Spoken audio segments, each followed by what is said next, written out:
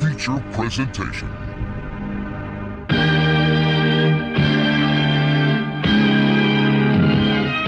This Weird Aberration Society.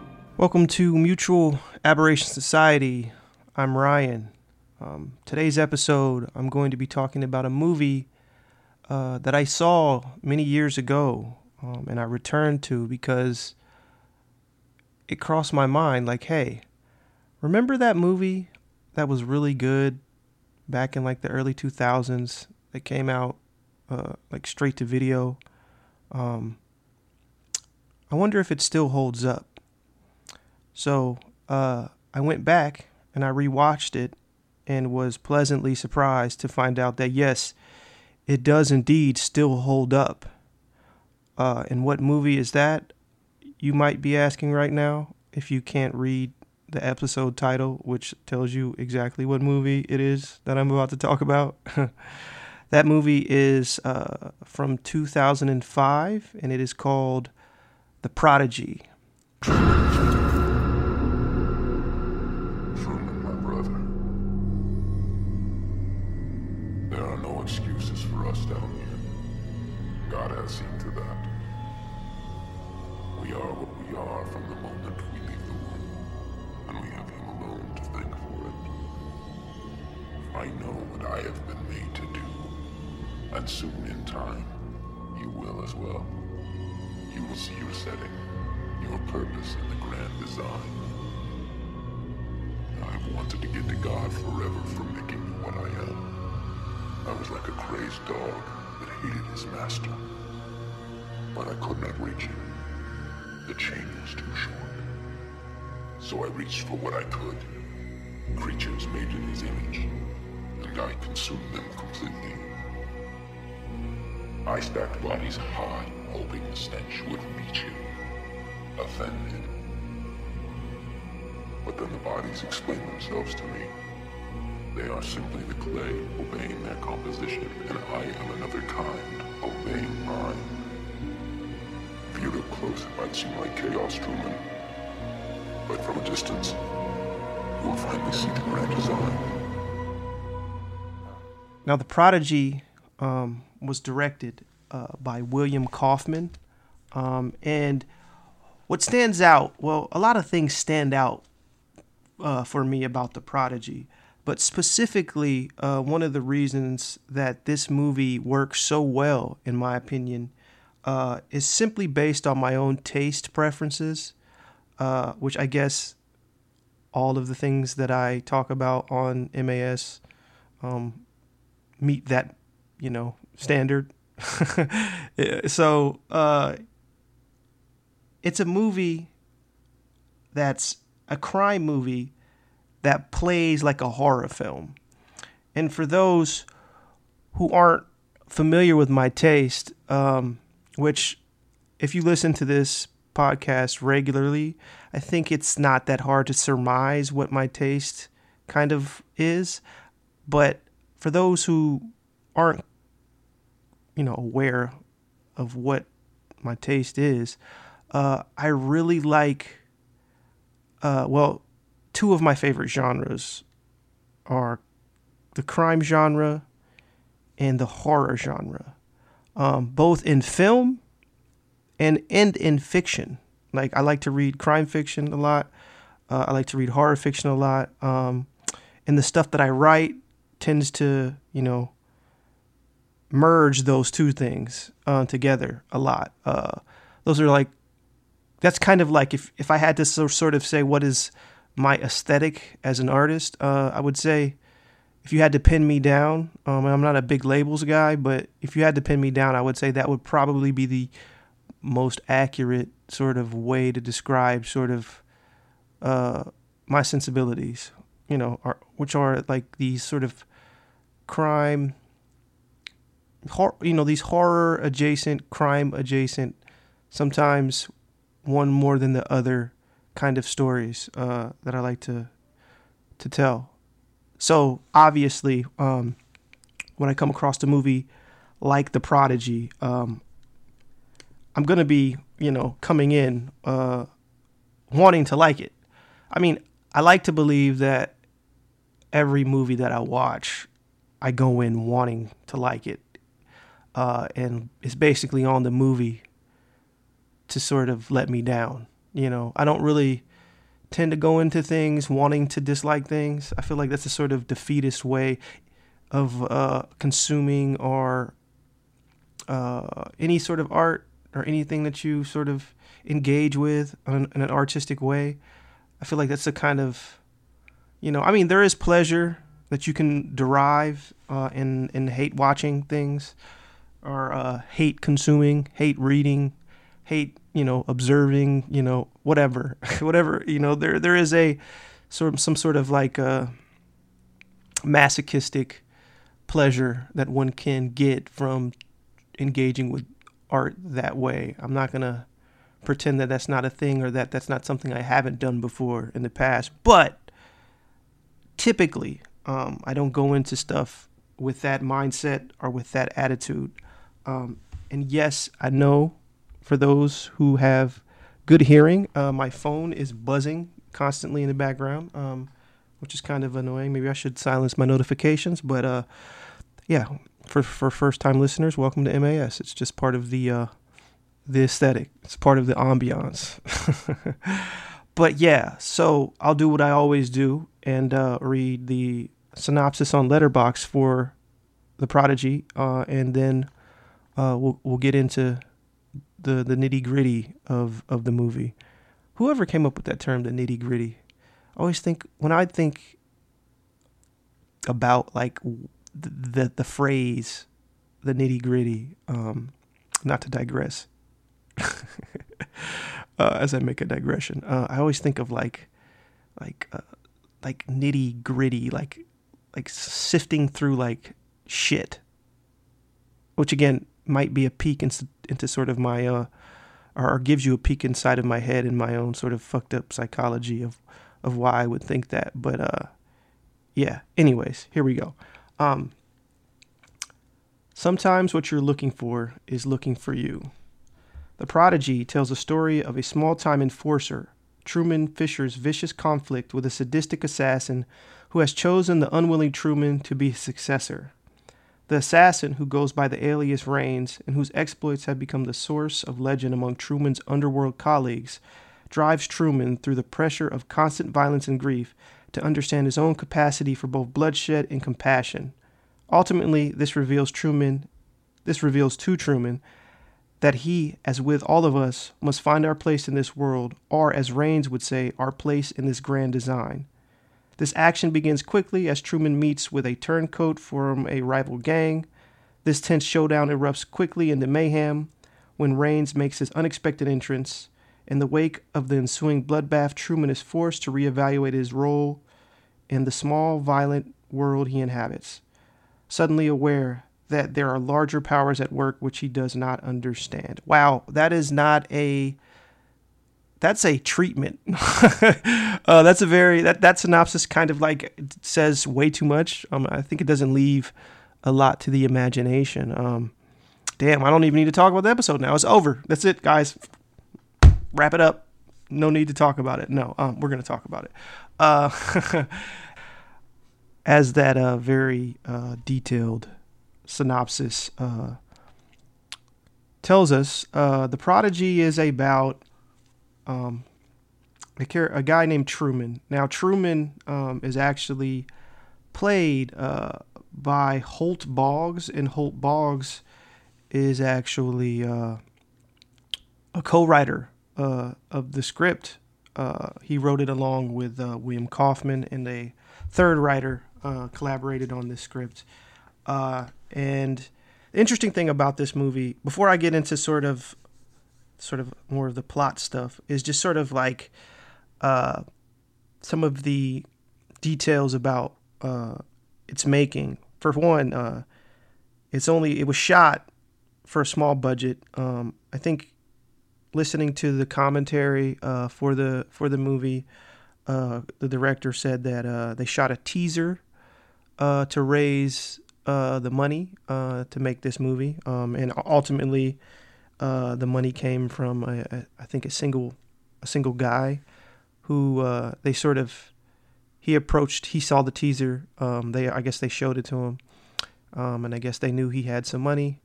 And Kaufman said, like, he was like, yeah, I'm down. How much do you need? And he gave him a number, which to his words was way too low. And he was like, okay. And they set about to shoot it. Now it was only shot with a 10-man crew.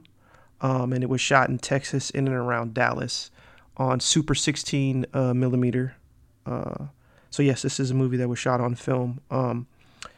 But these details I like to sort of highlight, because it only goes to show how much of a impressive feat it was to make a movie like The Prodigy at the scale that they made it at, and to have a movie that is as action oriented as The Prodigy is. It's a lot of gunplay, a lot of fight choreography, and it's legitimately good too. It's like better than the stuff that you see now in like big budget $100 million Hollywood films. It's legitimately good, which is very surprising. Because again, I've seen this a long time ago and I really liked it, but I was fully going in expecting this thing not to hold up. But what they managed to do with this movie, with this little movie is very impressive, and kind of shows what you can do. If they were able to do this back then, imagine what you could do now with sort of the tools that are available. It's much cheaper to make movies if you just have not only the drive to make one, but also the patience and the motivation to do things right, to get the things to look right. Because I feel like what I tend to notice about independent movies that are made are the way that they sort of cut corners or rush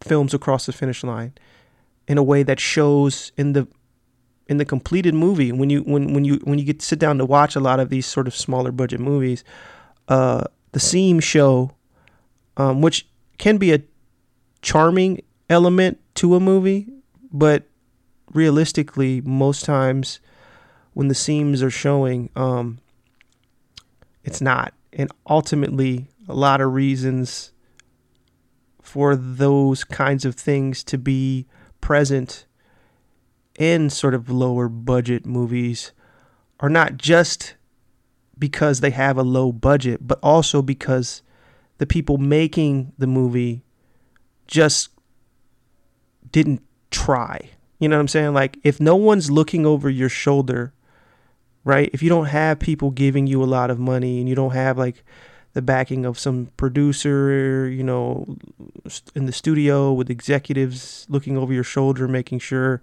that you're on time and on budget and doing things a certain way, then you have time. Like, time, all you have is time at this point, right? Like, yeah, I guess there's still a ticking clock aspect to all sort of film productions, but when you're doing it yourself and you're doing it your way, I feel like, why not slow down and make sure like the thing that you have on screen is the way you envisioned it. Like, you know what I mean? And if it's not, take the time to make it so it is. I feel like most filmmakers doing things at this scale tend to be like, nah, fuck it, let's just keep going, as if it's a race. And I get it,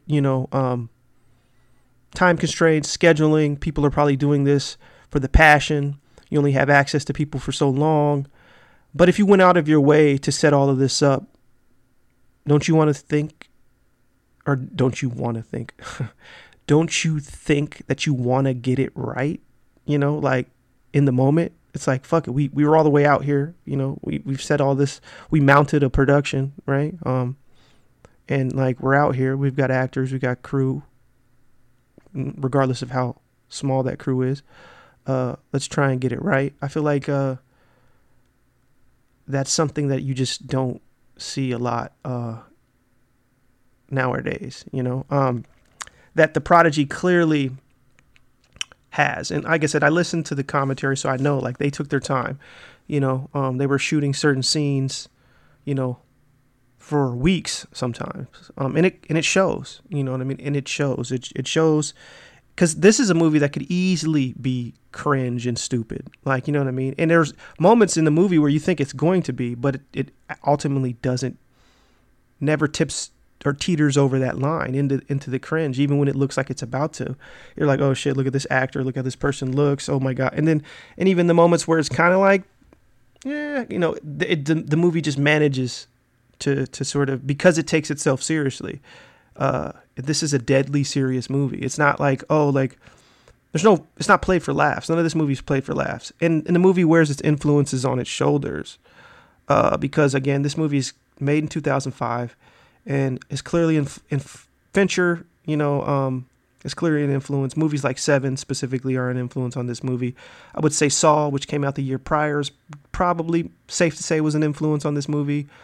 It has that sort of greenish, cold kind of cinematography that was very reminiscent of the early 2000s, post Fincher, post The Matrix kind of shit, that you saw that became popularized. But the director's doing a lot of things here. And actually, Kaufman has gone on to have an interesting sort of indie director filmography. Like he's made a lot of, he's worked with some name actors at this point, and sort of a lot of low budget action stuff. He's sort of got, he's became that guy. Like I think he did like a Jarhead 3, and just, movies of a certain budget and tier. And it makes me really want to go back and watch some of these movies. I'm not going to assume that all of these are as dope as The Prodigy. But one thing that you can establish, or that is established, let me say, by watching The Prodigy, is that Kaufman is a director who has some chops and has an eye. You know what I'm saying? You could see a lot of the influences. It gets some Michael Mann influences in here, some Manhunter influences. But yeah, this movie is just a. This is the type of independent cinema that like aims high, right? Like they're not like trying to, I say this, it's funny because a lot of times I'll say, movies that are made outside the system, right? I kind of don't like a lot of them for the simple fact that like, oh, you guys are like trying to audition for Hollywood. And I feel like The Prodigy you can't say that it's not, but you get the sense watching the movie that even if that may be the ultimate intent of the people making the movie, I feel like the most important intention behind them making this movie was they just wanted to make a good movie, and a good movie at a certain scale. A good movie that's sort of entertaining that you could go watch in a movie theater, and you could tell that was the priority. I feel like a lot of times people making these sort of audition movies, these auditioning for the industry movies, you can see that like the movie is like sort of like second or even third on the list of priorities for them. This is more like, listen, this is all to set me up to sort of signal to the people in the industry that, hey, pick me out of a crowd. And those movies, they're terrible. They're awful to watch. And the majority of them, we watch them all the time. You know what I mean? So The Prodigy doesn't fall victim to any of those things. Also, another thing, I did hear Kaufman say that the production designer's budget was only $1,000. And watching this movie, again, that's an impressive feat. Again, that shows you again. I don't know the actual specific numbers of what the budget was for this movie, but if the production designer's budget is only $1,000, you can say it's safe to assume that they're not working with a lot. They're making this movie. This isn't even $100,000, you know what I'm saying, that they're working with. They're probably working with significantly less than that, which is, again, if you told me that going in blind, I wouldn't think that. And maybe I could be off. Maybe they did have 100K. Maybe they had a little more than that. But I would, they did shoot it on Super 16. Yeah, I don't really know. But this isn't $1 million movie by no shape. Yeah, like, enough about sort of how impressed I am by what they were able to pull off. I can get a little bit more into talking about, as I bump my mic, as usual, I can get a little bit more into talking about the movie, because I do think that it's just a very fucking cool ass movie. So the movie sort of opens with a very memorable sort of I like to say standoff. Like, at first we see like a bank of TV monitors, and we see Truman, who's our star, on like one of the monitors, and a little boy on another one of the monitors, and it's like footage of this young boy. He's like in like Child Protective Services, and they're asking him, some questions, and he's like answering. And while this is playing on this television bank, we see a man in a hood working on some sort of device. It looks like he's like putting, maybe it's a camera in a smoke detector. But as he's doing this, he stops and looks up at the child who's giving this interview, and the man in the hoodie starts to replay the video of the young boy, because the social worker is talking to him and asking him about a kid that he hurt in some way. And she asked, how does it make him feel? And his answer is, it doesn't. And he looks at her like very stone-faced, very cold. And the man looks up and starts to replay the video of the kid saying it doesn't over and over and over again. And it's clear that this is a young Truman. I think it's obvious to me that this is a young Truman, just for the fact that they show Truman as an adult above him on one monitor, like, as and it's just, again, it's just this opening image setting up with the sort of spoiler-esque synopsis that's on Letterboxd, is because he's just juxtaposing, the young Truman with the older Truman, and sort of setting up this idea of this guy who we come to find out is Raines, and we'll get into sort of that, who Raines is a little bit more. But this is the opening, and the opening is very, again, sort of Seven inspired again. Just a series of, and again, Saw. But again, I feel like Saw was inspired by Seven. That sort of, intro that's just flashes of random moments and scenes of close-ups and just, blood splatter, and the sort of the titles the title font is like, again, flickering, and like that sort of kind of font that was popularized by what Fincher did with that opening sequence, that notorious opening sequence in Seven, right? But yeah, it has a very, and in that way, I mean, honestly, the opening isn't that amazing, but it doesn't really. What I like about it is its economy, because it really, like, it gets it over with, and then it jumps right into the story. We jump right in, and we see Truman sitting. It's raining again, another element that's cribbed from Seven. It's wet, it's dark. He's sitting in a car. It's raining like fucking Vietnam, outside, and he's sitting in a parked car with his associate, his homeboy, and they're looking at this hotel building, and they're having this conversation about having to go inside. And what we discover is that what's going down right now is some sort of drug deal, right? That they're trying to go down, and we're not quite sure if they're cops. We're not quite sure, but it's an intentional fake out in this movie. It wants us to think that they could possibly be cops, trying to do some sort of stakeout bust or some sort of, and basically Truman's complaining about another guy going inside with him because he doesn't want him to go inside for whatever reason. And when he gets out the car and he sees the guy sort of waiting there, it's him and another guy. He has a little brief argument, but the guy's clearly like, the boss, their boss, wants him to come along. So Truman just says, fuck it. And the three of them enter this hotel, which again, a big significant majority of this movie is shot in this hotel location.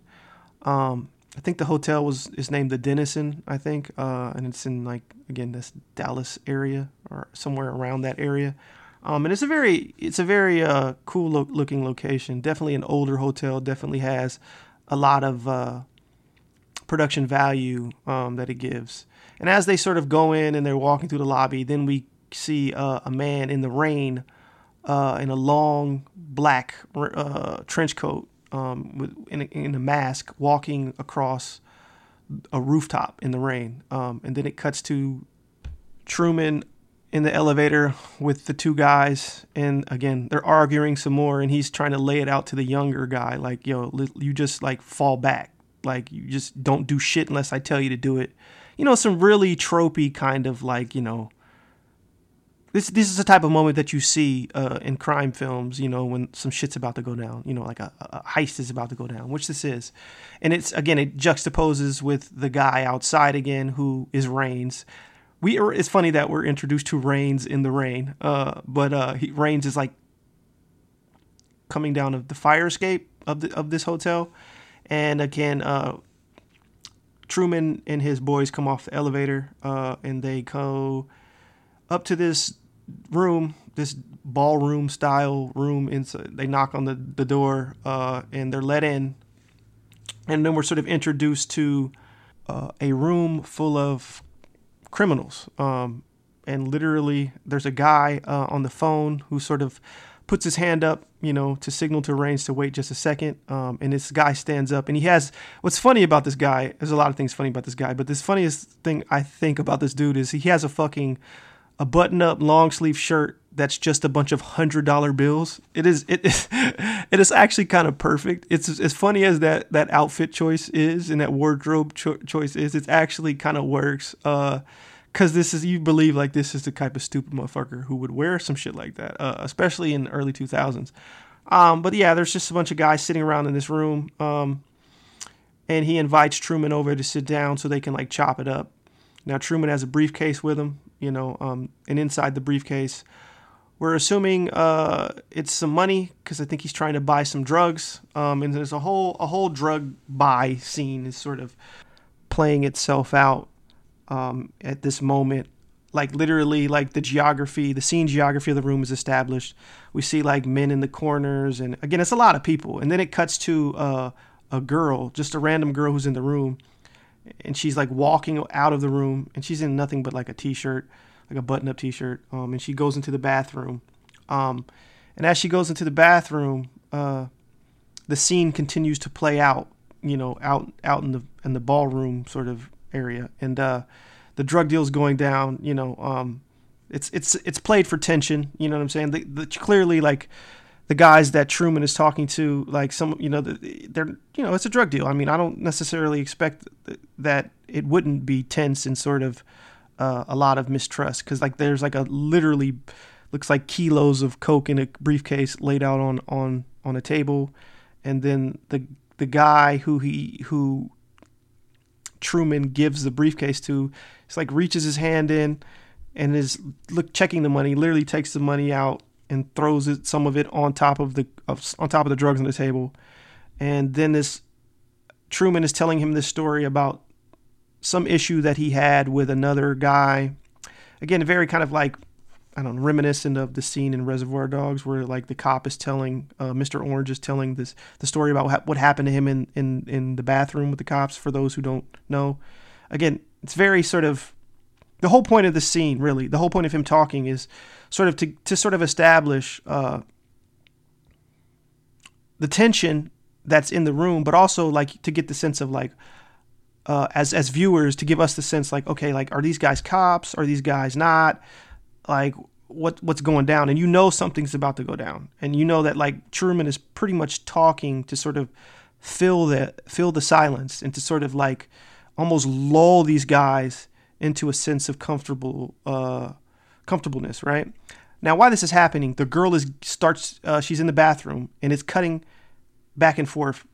Like I've already said, it's cutting back and forth between the girl in the bathroom and the drug deal going down, and we see her looking in the mirror, and then from behind, the man in the mask and the trench coat and goggles grabs, who is Raines, our villain of this movie, the fucking psychopath hitman killer guy, the boogeyman, grabs her by the fucking hair and slams her head into the sink, and then proceeds to sort of like brutalize this woman in brutal fashion, right? And while this is happening, no one is aware out front, because they're too consumed with this whole like drug deal.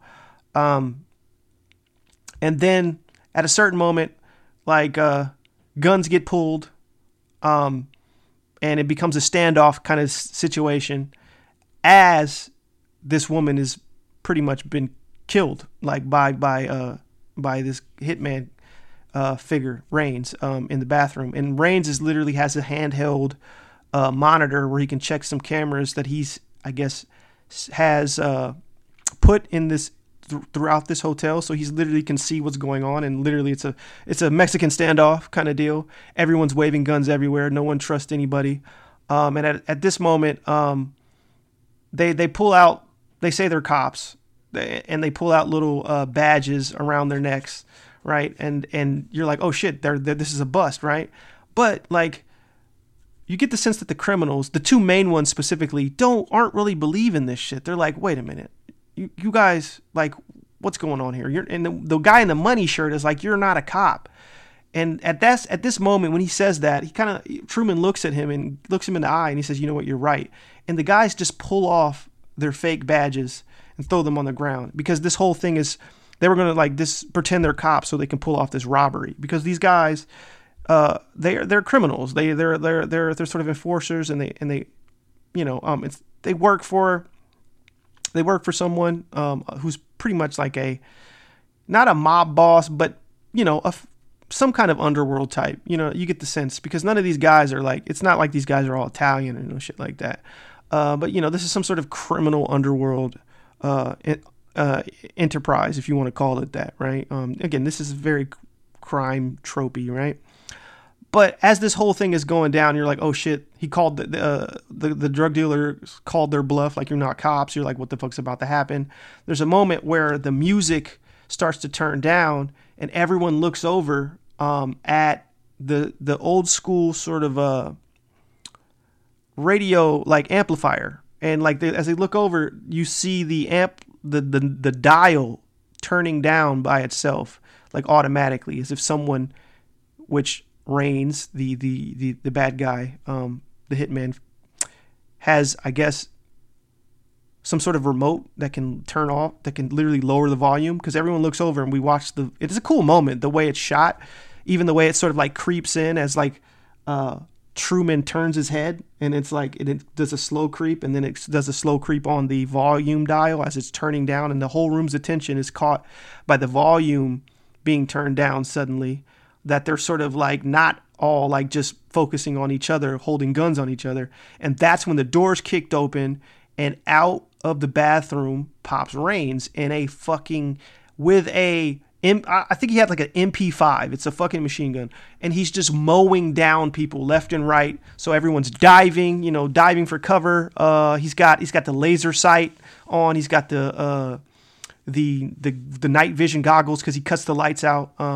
And he's just like emptying clips and changing them out, and just going about in a methodical fashion, like a fucking, a machine. And it's a pretty, again, like, I've already said this already, but like the action scenes in this are impressive. Like they hold up. And this is like right at that early 2000s sweet spot where you didn't get a lot of digital muzzle flash. Like they definitely, maybe there might be some in there, but it's like maybe the kind that's composited. in post that looks kind of cool. Like maybe, but I think for the most part they're probably using blanks. It's pretty clear that they're using blanks. They're definitely using squibs. You're definitely seeing like squib hits not only on bodies but also just squib hits on walls. It's very tactile. Like you don't think like, oh, this is a video game, or this is my issue with like John Wick, which I kind of describe this movie as like, what if John Doe from Seven was played by John Wick? Like, that's kind of like who Reigns is, right? Like he's this fucking psychopath that's a trained hitman that just fucking will kill people. Like people don't even know who he is. But yeah, and you know what? This whole scene, it's definitely a memorable shootout. It's definitely a memorable opening. And I don't need to sort of dwell on it too much, other than to tell you that like pretty much everyone in the scene dies except for Truman, who's our hero, which ultimately ends in Truman having a fight with Reigns, a one-on-one fight with Reigns. And this is their first sort of encounter, right? But before I even like go too much into sort of their face off and their first sort of like introduction with each other in this opening, I want to talk a little bit about Reigns himself, because the character is named Reigns, as in Claude Rains, like the Invisible Man, and this is explained in the movie. But I'm just going to go ahead and talk about it now, because why not? Because I read that Letterboxd synopsis, which pretty much says all kinds of things before I even started to talk about the movie. But Claude Rains was the actor who starred as the Invisible Man, the 1933 version of Invisible Man. And this hitman character is like a legendary hitman, and he's called the Invisible Man because no one knows they don't know his identity. No one knows his face.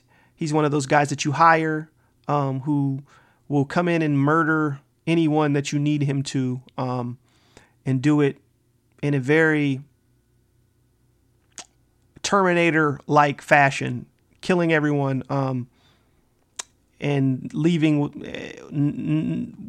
and just disappearing. Like, and no one knows what he looks like. He's the Invisible Man, and he goes by Claude Rains, which we find out when he gives a note a little bit later in the movie. Not much further into the movie after this opening, right? He leaves a note, and we don't even know yet that the note is.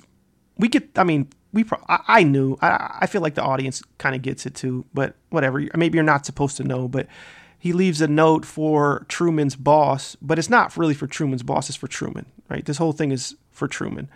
But it's signed Claude Rains, and that name is known around the underworld, as we discover that this guy Claude Rains, he's the Invisible Man. And also, like, the way that he looks is a direct reference to the 1933 Invisible Man. He has a long black trench coat, the mask, the goggles. He has, again, it's a very cool looking like costume that Reigns wears, but it's literally directly a reference to the Invisible Man. But yeah. Anyways, this is a non-linear podcast. I'm gonna go all over the place. But back onto the showdown. The showdown with Reigns and Truman. It basically ends in a hand-to-hand fight. It starts with the guns, right, and then it goes to hand-to-hand, and then Reigns ends up pulling out a knife, and it's like this close quarters fight in this bathroom. But it ultimately results in Truman getting the best of Reigns and drowning him in a bathtub and leaving him for dead, right? But obviously he's not dead, but we know that. Even though Truman doesn't know that. Like, we know there's no way this is over at this point, right? But Reigns ends up leaving, walking out of the, well, actually, the funny part is his friend in the car in the very beginning, in the opening, I should say, who's been waiting in the car, because I guess he's supposed to be the guy who drives away. He has what we think initially, again, when it's trying to do the fake out of thinking they're police, what we think is, oh, he's got the walkie-talkie in the car because he's a cop. But no, it's just a police monitor. And the guy's listening to his music so loud that he can't hear that the police are saying that there were shots fired in a hotel. But when he finally turns the music down, he does hear it. He's like, oh shit, what's going on in the fucking hotel? And like I said, Truman and Raines have the showdown, and Truman thinks he kills him. And he's like walking to leave. And that's when, as on his way out of the hotel, that's when his boy walks in and sees him. And he's like, yo, what the fuck happened? You know what I mean? And then it cuts to 1 month later. After this scene, because again, this fight is very impressive. It's it's a lot of hand-to-hand combat. It's a pretty brutal fight, and Truman really does get fucked up. And what is kind of implied, and if you're watching it and really paying attention, is that Raines is sort of kind of you know that Raines doesn't want to kill him, because when you really rewatch the movie, and even when you watch it on the first watch through, you can tell like Raines is playing with Truman, like Raines has an interest in him, and he's playing with Truman. He doesn't really want to kill Truman, but he does want to engage with Truman. He wants to push Truman. He wants to fight Truman. So the moments where like Raines is not killed by or the moments when Truman is not killed by Raines, you really do get the sense like, oh, this is like very intentional. Like he's letting him live for some reason, right? And then, like I said, it flashes to a month later, and we see Raines in bed, and we're introduced to his girlfriend, who plays a very important role in terms of sort of establishing, I don't know, Raines' humanity and as a character, but also to sort of set up some of the things that are going to happen later in the movie that are going to have a lot of, let's just say, emotional impact. And this movie is free on YouTube, by the way, and I will post a link. There's a link to this movie in the show notes. I wasn't sure it was on YouTube, and I checked, and it is. So if you don't want to know what happened, even though if you listen to me read the Letterboxd synopsis, it says pretty much the whole damn movie. It doesn't reveal some of the kind of surprises, though, for sure. So if you don't want to know any of the surprises, pause this podcast right now, click that link, watch this movie, enjoy it, and then come back and listen to this. But we're introduced to his girlfriend. She's played by a I don't know this. I've never seen this actress in anything else. Which again, this is a very small indie movie, so most of these actors I haven't seen in other things. But even with that said, the acting is pretty good for the most part. Like it's a pretty good performances. Obviously, Holt is the guy who plays Truman. He's carrying the movie, and he's pretty good. Like he delivers a good performance. I mean, both emotionally and physically, in terms of the physicality he has to do, because he does a lot of fighting, and he's supposed to be like an ex-boxer. Again, I know this. It doesn't explicitly say this, but I know this because I listened to the filmmaker commentary, so I know he's supposed to be a boxer. But yeah, we meet this girlfriend character of his. That is again, I don't know this. I think the actress is named Morelli Taylor, and I believe the character that she plays is called Nikki.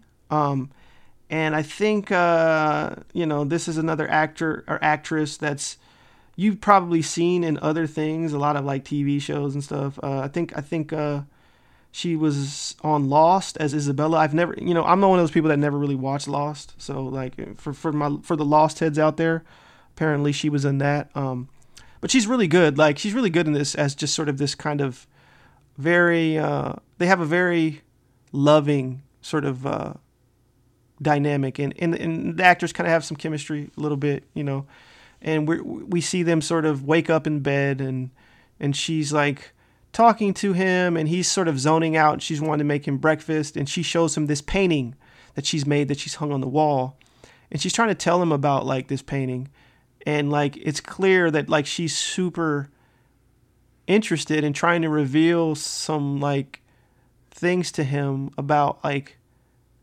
or just not even like reveal some things, just have a fucking, a connection with her boyfriend or partner or whatever, right? But it's clearly like Raines' mind is somewhere else. But again, you got to remember, this is only a month later after this sort of traumatic scene where like a lot of his friends, his coworkers at least, got killed in front of him, and he managed to barely survive. This massacre that took place. That's taken place. But the scene sort of them on the couch and her showing him this painting she made ends with them making out. And like a love scene that they don't actually show, they only imply, as like he sort of like kisses her and they like fall down onto the couch, or like lay back on the couch. And then it cuts to him in a muscle car, pulling up to some bar in a downtown area. Now the town is never named where they're at. I mean, obviously I know that they shot this in Texas, and even his license plate is a Texas license plate, but it's sort of a town that like, it is intentionally not specified. And I know that like the director wanted this movie to feel like a graphic novel, and it does. They're actually successful in that because it does kind of feel like a graphic novel. It has a serious tone, for sure. It never once. There's no humor in this movie, really. I mean, I would say there are moments where they attempt it, where it's more like a banter between some of the sort of low level, henchmen. Because I mean, that's what Truman is. He's a henchman. He's a enforcer henchman, for this, crew. And all of his co-workers, like they're all like henchmen too, outside of the boss guy. So, and they all like wear these like leather jackets and shit.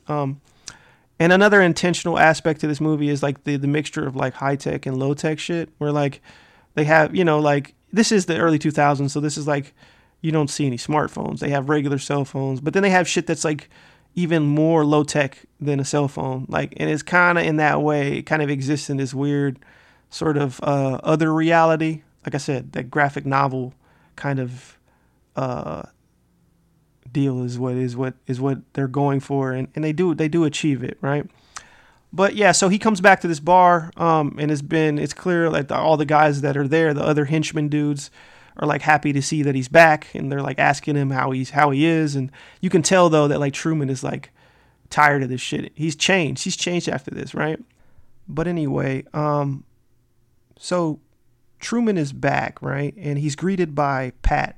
That's the name of the guy in the beginning that we see with Truman in the car, who waits in the car and then comes back in after like everyone is dead but Truman, and Truman's has thought he's killed Raines, and his name is Pat, and Pat and Truman are like, they're friends. You get the sense that they actually legitimately care about each other,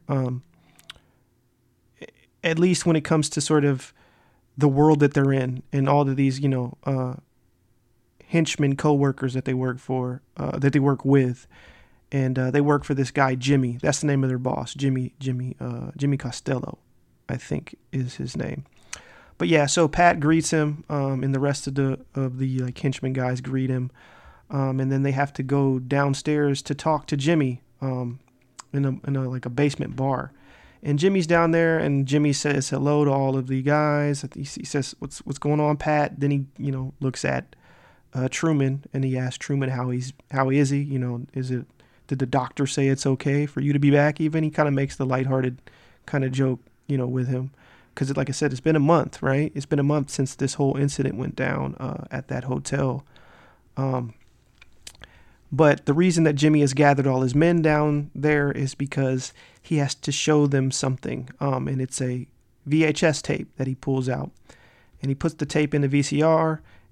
And on screen, we see footage of a hallway. And then a man walks into the frame.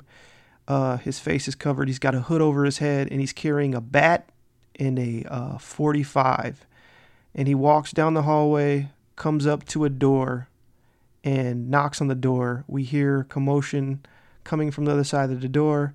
Someone answers the door, and he immediately executes them with the gun, walks inside the room, and then all we hear is the sounds of a brutal massacre.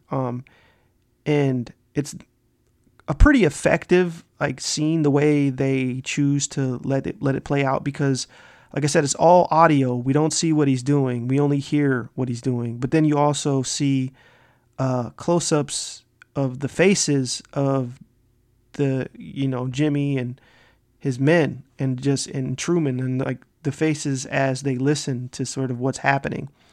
And then, once the tape, we think that the tape is over, or no, we don't. What happens is we hear some people getting massacred. Then we see a guy attempt to crawl out of the doorway, and he's pulled back in the doorway. And then we see the man step out, who we all know is Raines. Truman doesn't know it's Raines, and Jimmy and his men don't know it's Raines, but we know this is Raines, right?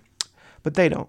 But we see Raines walk out, dragging that same man now by the arms, and then he looks over at the camera, which he set up down the hallway, and he lifts a controller and hits a button, and it cuts off the camera, and it goes to static, and everyone is just standing there, sort of soaking in what they've just witnessed. And then Jimmy sort of lays it out for everyone, like the guy who Raines has drug out on the tape. That is Jimmy's nephew, and those people that were killed, they all were, they worked for Jimmy. They were somehow tied to Jimmy in some way. But everyone was dead but his nephew. His nephew's been kidnapped, and Jimmy's pissed. I mean, as you would be, right? And he wants, he's telling his men, we need to find my nephew, my sister. I think he says his sister's freaking out. And we need to find out like what it is I did to somebody that would have them, come after me and, murder my people and, kidnap my nephew. That's what his assumption is. He's in the underworld. He's a crime guy. So he's figuring must be some kind of vendetta, but it really isn't. He has no idea what's going on. None of them do. This is not about Jimmy. This is about Truman, and this is about Raines. And Truman's not even aware it's about him yet, but we will find that out as the story progresses. So they're sent basically by Jimmy on this mission. I think Truman and Pat go together, and some of the other men, they break off into groups to go around town and start, lifting up rocks and seeing, who they can find, and see if anyone knows anything. Anyone knows where Jimmy's nephew is at, which is preceded by, some scenes of, I think it's Pat and Truman, rouse this one guy specifically for information, even though he doesn't have it. But I'm getting ahead of myself because before that even happens, once Jimmy's said like sends his guys out to go find out what they can find out, it actually goes to Jimmy's nephew in Raines, and Raines is taking Jimmy's nephew into some dark, dank boiler room, and he's like got an eye patch on. And this is a detail I didn't mention that Jimmy does mention. He says that his nephew was gone, everyone was dead, and the only thing that was left was a note and an eyeball, his nephew's eyeball on the coffee table. And I was getting ahead of myself because I didn't talk about the note. So after the video stops that Jimmy's played for his men, he gives Pat a note that Raines has left behind. And the note is a cryptic one. It says, in life, there will be times you will stumble, you will fall, in the perils of robbers, in the perils of false brethren, in the perils of your own design. Yet have faith through these perils that the truth will shine. So yeah, that's literally like what the note says. And it's not even a note to Jimmy. Jimmy doesn't know that. It's a note to Truman. And Truman doesn't know it. And in fact, once Pat finishes reading that, Jimmy's like, what the fuck does that even mean? Right? And so again, like they send them on their way, or Jimmy sends them on their way to go find out like who the fuck this is, where the fuck the nephew is. And then it cuts to the nephew. We see where the nephew is. He is literally with Raines. Raines has him in this, like I said, like a boiler room. He's in like a wheelchair with an eye patch. He like takes his legs and like connects some like basically some manacles to them, like by a chain that's hooked to this giant steel boiler. And then as the nephew sort of like pleads, like trying to like tell him anything to get out of there, we see that Rains goes over and he grabs a bat, and he basically takes the bat and swings it at his nephew's legs over and over again repeatedly. And then it cuts to a sort of a brief scene, a brief character moment after that directly with... It's kind of like the only moment we kind of see like this. If there was going to be any moment of levity, it's at this moment. It's at this point, because this movie, like I said, it's played pretty much straight and dead serious, right? But there's a moment directly after that scene where we see Truman with Pat and two other henchmen, and they're at a bar and they're drinking, and it gets into this like pseudo-philosophical question about these meatheads talking about like one of them, an Irish one, a very Irish guy. He literally has an accent. Talking about how he's thinking about becoming Muslim, and then Pat makes this joke about like, what would his mother back in Ireland think about that? And again, it's crime film banter. It's definitely post Tarantino crime film banter, but it doesn't really ever overstay its welcome. And in fact, I think it actually works in this context. It usually is annoying to see this in these kind of movies, but it doesn't actually, because what it does is it provides just enough character to make Pat and Truman seem more human, and also those henchmen that, like, even the brief interaction that we have with these two other henchmen that are with them. It just gives a sense of humanity to a movie that's very bleak. So, yeah, that was a good choice for them to sort of insert that moment into the movie. Because after that, like, I mean, outside of any interaction that,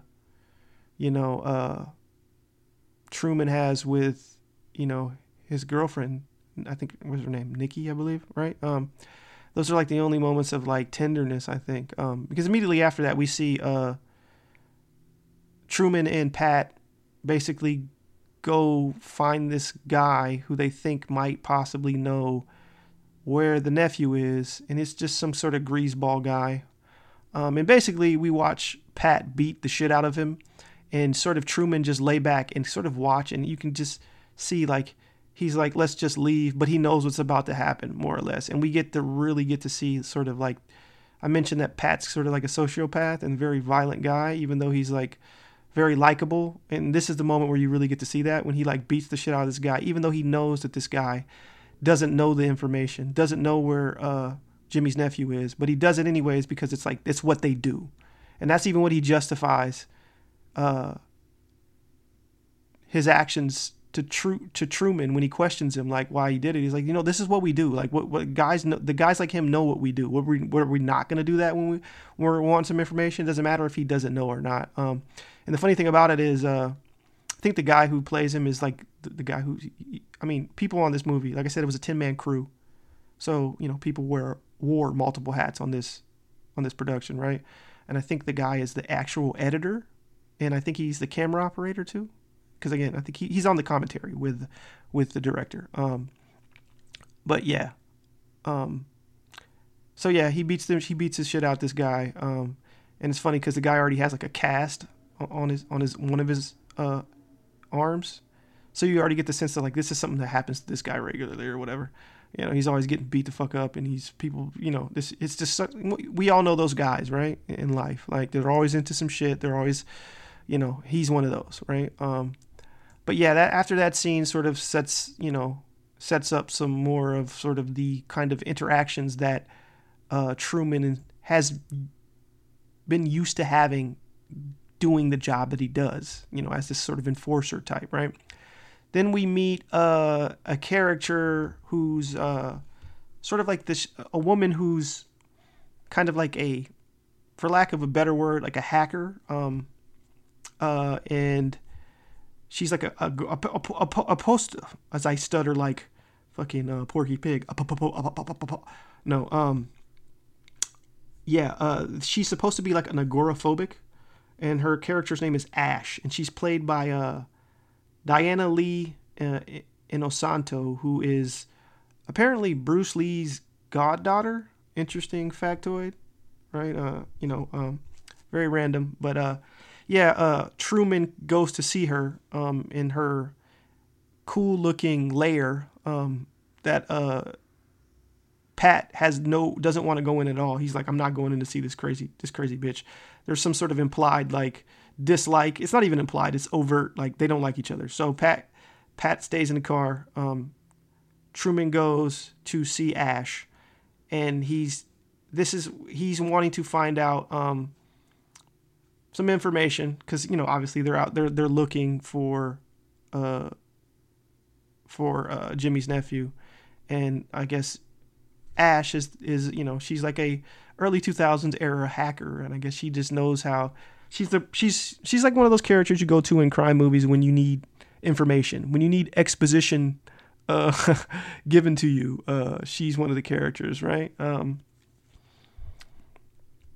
But yeah, this scene and this moment, I'm trying to remember exactly how this moment plays out, or his intention for even going to see her initially. I do know that while Truman is visiting Ash, it goes back to Jimmy's nephew in that boiler room, and he's like, we see his wrist is cuffed, but he's like pulling his hand out of the cuff, and it's like you can tell like he's literally hurting himself, like probably dislocating his thumb to pull himself out of the cuff, but he manages to get himself out of the cuff, and he's like crawling across this dirty concrete floor in his boiler room. And we don't know, I mean, we do know kind of, like he just had his legs beat, so he's not going to stand, right? But it sort of reveals that to us, like with no context, because then it immediately goes right back to Truman talking with Ash.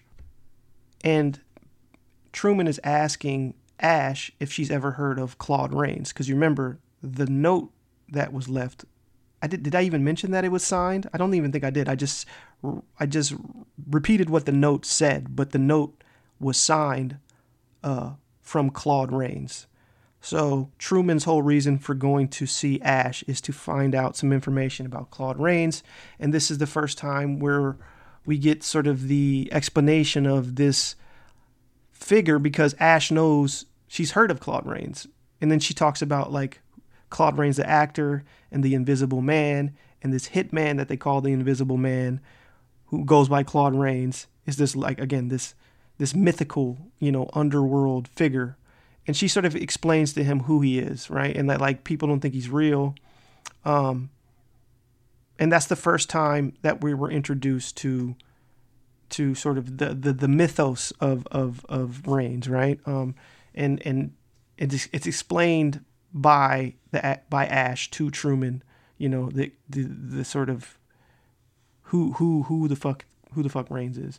And like I said, I know this, I'm about an hour in, and I promise I will not go too much longer in a beat by beat fashion. I will try and sum up the rest of this movie because I don't need to talk about it as much. The movie speaks for itself, right?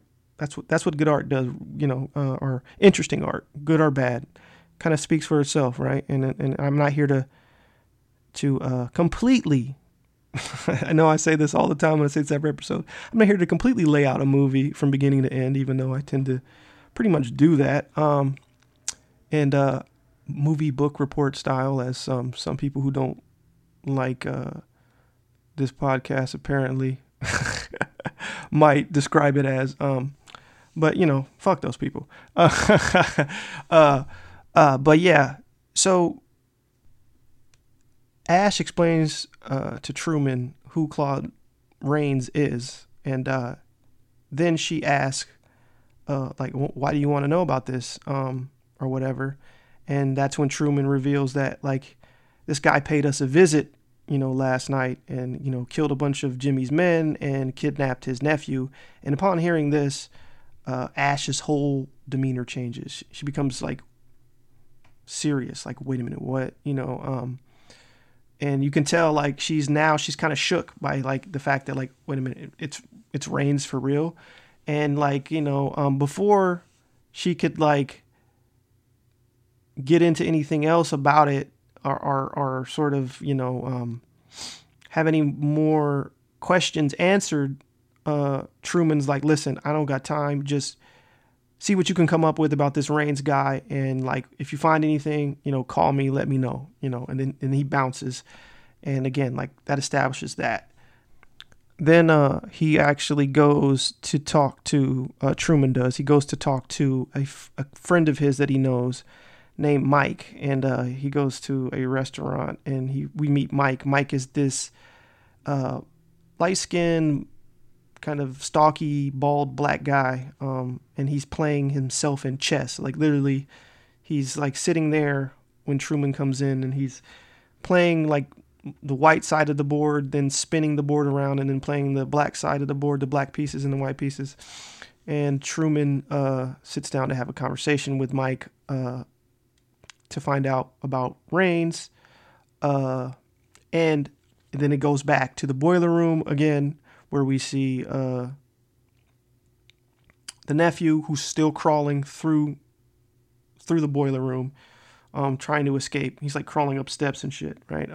As it's sort of, again, between these sort of information scenes where Truman is out on the street interacting with different people trying to find information is intercut with the scenes of the nephew trying to escape this, dungeon that Rains has put him in. But yeah, Truman sits down with Mike, and long story short, we discover through their talking that Mike knows who Rains is, and he's survived an interaction with Rains. An interaction is putting it nicely. Like Rains, apparently, Mike had a crew with like two other guys who sort of were encroaching on mob territory up north, his words. And so the mob hired Rains to take these guys out, right? Because they were pushing in on their turf. And basically, Mike was the only guy who survived. And he said the only way he survived was because he said he fell out of a window. But again, the moment that he hears Rains, his whole demeanor switches up. And he, much like the way Ash's demeanor switches up. Because again, this guy's like the fucking boogeyman, right? Again, he's fucking John Doe from Seven, but John Wick, so he's the fucking boogeyman, right? And then ultimately, Mike has said enough, and he tells Truman to pretty much leave. He actually gets like aggressive with it, like fucking leave, right? So Truman's like, all right, fuck it, and Truman leaves. And it's pretty much at that point, it sets the stage for, we know everything about it. And the scene is legitimately, Jesus. Talking is something that I do on a podcast, and yet somehow, I still don't know how to do it. But no, the scene with Mike is punctuated by him yelling at Truman and Truman leaving, and then we go back to the nephew in the dungeon, and you think that he's going to escape because he's like crawling up to sort of like the staircase, but then we hear footsteps coming, and he starts to freak out, and then it's Rains. Rains has caught him trying to escape, and he grabs him and drags him back. And it's a reveal moment. It's pretty cool too, because it reminds you of the moment in Texas Chainsaw Massacre when Leatherface grabs the girl and then like slams the door behind him. Well, it's kind of like that, but he grabs the nephew and drags him, and as he's dragging him away, it reveals that his legs have been chopped off. So he's got like stubs, and he drags him behind this door and shuts the door. It's a very like memorable moment. It's pretty cool the way they set it up too. And then we get a scene. I'm laughing because I'm literally beat by beat, like I said I wouldn't. I'm trying to sum this up, people. I'm trying to sum this up. Then we see another scene with Truman back at home with his girlfriend Nikki, and she's working on that painting still, and they kind of hug and embrace. And then like Mike has a what I would call a reoccurring dream sequence or flashback, where it's almost like a foreshadowing, right? Like where he's like dreaming about himself, what's going to happen to himself. Basically, but it's in like black and white, and he's like walking through the hotel that we saw in the beginning of the movie, where the standoff shootout took place, and he's like walking through the hotel. He's bloody, and he's going in an elevator, and it all basically will pay itself off in the end ultimately, because the final showdown will take place there. But Mike is sort of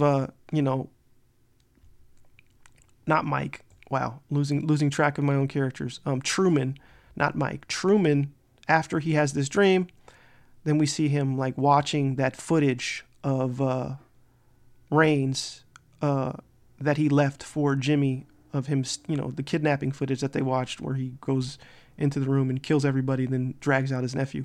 And as Truman is watching the footage alone, he watches as Rain walks into the frame, and Rains looks over his shoulder, and he pauses it, and then he looks at his face, and he can see the mask with goggles, and it's the first moment where he realizes, oh shit, that's the guy I fought, that I thought I killed in the beginning. At this point, he hadn't known it or hadn't realized that was the same person. So this sets things into motion. He asks Pat to find out how many bodies the police found at the hotel, because Pat has some sort of in at the department, because he wants to know like if this guy's still alive. And when he's at a bar, I think it's a scene that like directly follows the scene of him watching the video, and realizing that that's the guy on screen is Rains, the guy from the beginning that he fought. He's at a bar. Pat comes with some other henchmen, and he tells him, like there was only, I forget how many bodies. And he's like, wait a minute, so the guy's alive? Like he thought he was. Again, it's all new information. And at the same time as that happens, he gets a call from Ash, and then Ash tells him that she was able to find something, and she finds like like a hotel room, like two places or something like that, based on the fact that she uses his name, the Claude Rains alias. She finds out that like Claude Rains are Rains. She makes this connection that like someone booked or has some sort of account that's under the name of the character, not the actor. Claude Rains is the actor, but the character name that Claude Rains plays, who is in the Invisible Man movie. Something like that, right? Some kind of goofy kind of like connection that she makes. And she tells him the address of this place over the phone, and immediately, he gives it to Pat and the henchman, and he's like, yo, we gotta go here. We gotta go look now. And she also like has found some sort of strange like manifesto that she's uncovered. And it's a bunch of like weird, like I think it's like it says something like, if God uses suffering to refine us all, then why blame the devil at all?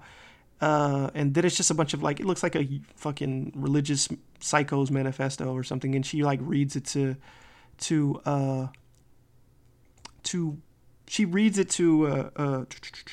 Truman over the phone. And then but while she's doing that, her screen, something appears on her screen, and she's getting like a live feed video of not only because she has cameras, I guess, on the outsides of, it's already established that she has cameras to see who's at the door out front, and then she has a camera at the stairwell inside the building that she lives at, and the cameras pop up, but then there's another camera feed, and it's the top of her head, and it slowly like zooms out to show her sitting at her desk. And of course she freaks out. She's still on the phone with Truman at the same time. She's like, oh shit, he's got cameras in here, he's coming for me. Truman jumps up. He's like, oh shit, he tells Pat and them, obviously, go to those addresses to find this guy, but like I need to go now.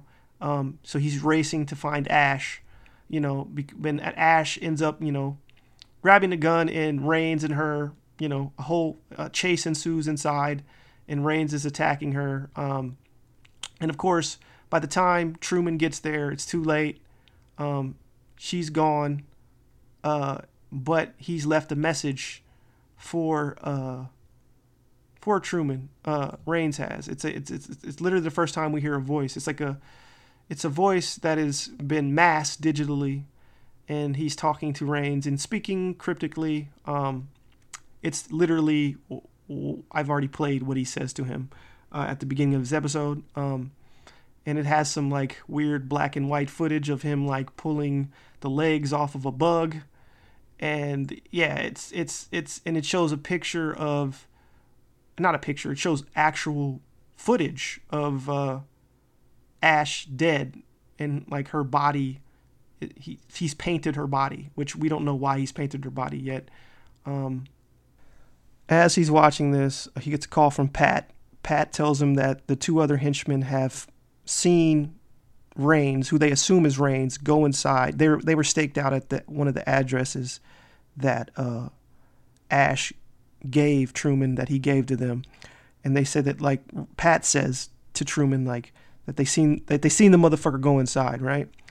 So Truman's like, all right, cool, well, I'll meet you there, but I have to make a stop first, right? So he stops to talk to Tim again, and basically he tells Tim, can you go? I need you to go get Nikki from her job and take her away. And the whole scene, Tim is resistant, movie shit, right? He doesn't want to do it, but he convinces him, and he says, fuck it, I'll go. And even, I think, because at this point, like, after hearing Raines' message, Truman is putting it together like, oh shit, like this guy knows about me. And like, he has some sort of, personal, not a vendetta necessarily, but he has, for some reason, focused on him, and he knows about him, and he knows about his life, and he's like, oh shit, this guy will hurt the people that are close to me, and he knows, so he immediately is like, I need to get my girlfriend to safety. So of course he goes to Tim. Tim agrees to go get her from her job. He has to call, but I think Truman even calls her at the job and tells her, like, what's going to happen, and she's like, what's going on? And he's just like, just listen to me. Tim's going to come get you. Listen to him. He's going to keep you safe. All this setting the stage for like this ultimate, showdown. Now, I won't really, at this point, I'll wrap it up. I won't spoil sort of the last few moments of this movie, because there is something that, like, there is something that happens that is very Seven head in a box moment, and me even saying that is spoiling it. And like I said, watch the movie first. But I won't explain exactly what happens. But I will say that it does have a moment. It does have a moment, and if you put two and two together, you kind of understand exactly what's going to happen, right? But ultimately, it ends in a showdown at that same hotel. And it's kind of revealed that not overtly, but like by just watching the movie, it doesn't come out and say it, but it's kind of revealed that, like, Raines has been working at that hotel and has been at that hotel the whole time. He's like works there as like a maintenance man. That's why he's in the boiler room. So he's like, he's been right under their noses this kind of whole time. At least that's the sense that I got from it. And ultimately, he's grooming Truman to sort of like take over on whatever fucking mission that he feels he's been put on Earth to do, which is to be, I don't know, a fucking psychopath. I don't know. Like, I mean, the logic here is a little bit silly, but again, that being said, it's a fun fucking, horror crime film, you know what I mean? And yeah, I've skipped over a lot of parts that I really do feel like it'd be cool to talk about. Like I said, I will say this without kind of revealing the sort of moment that I feel like is a pretty cool, poignant moment. Why am I tiptoeing around this? Like, you know me, I don't, you know me. Like, if you listen to this podcast, you're aware that I don't really give a fuck about spoilers, but for some reason I'm like trying to like not spoil this moment. Well, I will say this. Tim is at the house, back at Truman's house with Nikki, trying to protect her, and obviously Raines comes. And when Raines comes, Rains definitely kills Tim, and he and let's just say the way, because I've already said it's a head in the box moment, right? So for people that are familiar with Seven and the head in the box moment, that's, you know, you know that Rains is going to kill Truman's girlfriend. But the way that he does it and the way that it happens, I think it was pretty effective. And that's what I won't. I'll spoil it, but I won't spoil it. It's just when you see that moment, you'll be like, oh shit, because it is effective. It's a very effective moment. And obviously Truman gets there. It's too late, you know, by the time he realizes what's happening. And, you know, which that really sets the stage for him to go.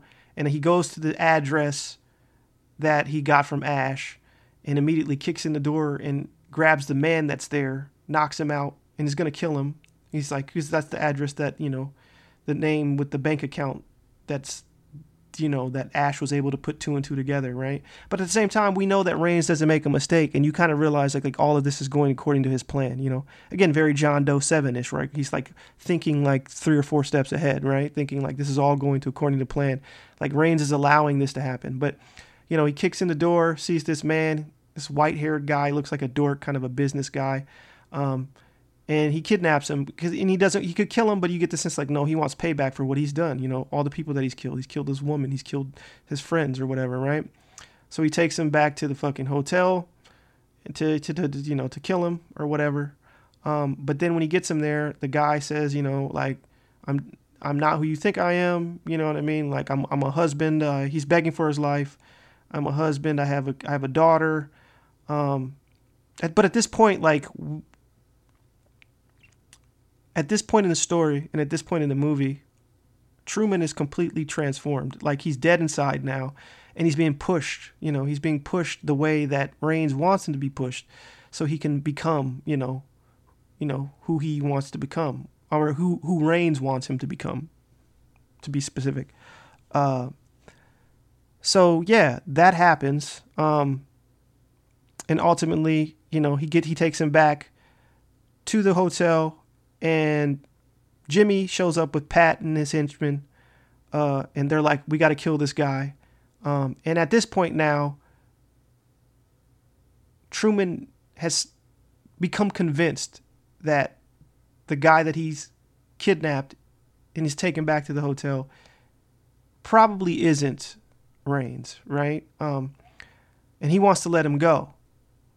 He's like, this is like probably in his mind, you feel like this is the one, you know, thing I can do is help this guy get back home, you know, to his wife and kid. So it becomes this standoff between Jimmy and, you know, his henchmen with Truman, and it ends in a gunfight. And, you know, ultimately what happens is everyone dies except for Jimmy, Truman, and Pat. And Jimmy actually shoots Pat in the shoulder. Not Pat. Jimmy actually shoots Truman in the shoulder, right? And you think that, you know, Jimmy's going to kill Truman, but Pat ends up shooting Jimmy, shooting their boss and killing them.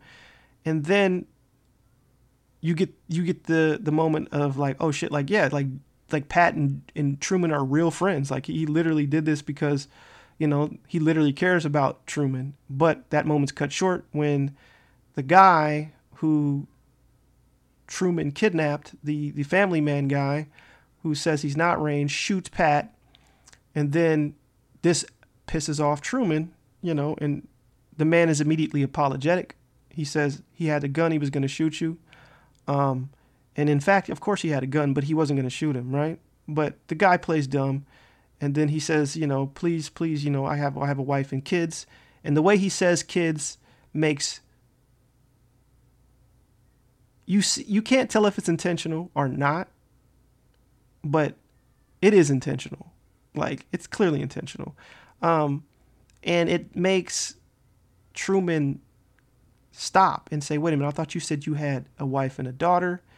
And then the man begins to immediately backpedal and say, I thought I had a son. And then we watch the switch change where he takes his glasses off and he stops being the innocent guy, and his face goes stone, and he looks up, and this actor does a great transformation where he just reveals that, yes, I am Rains.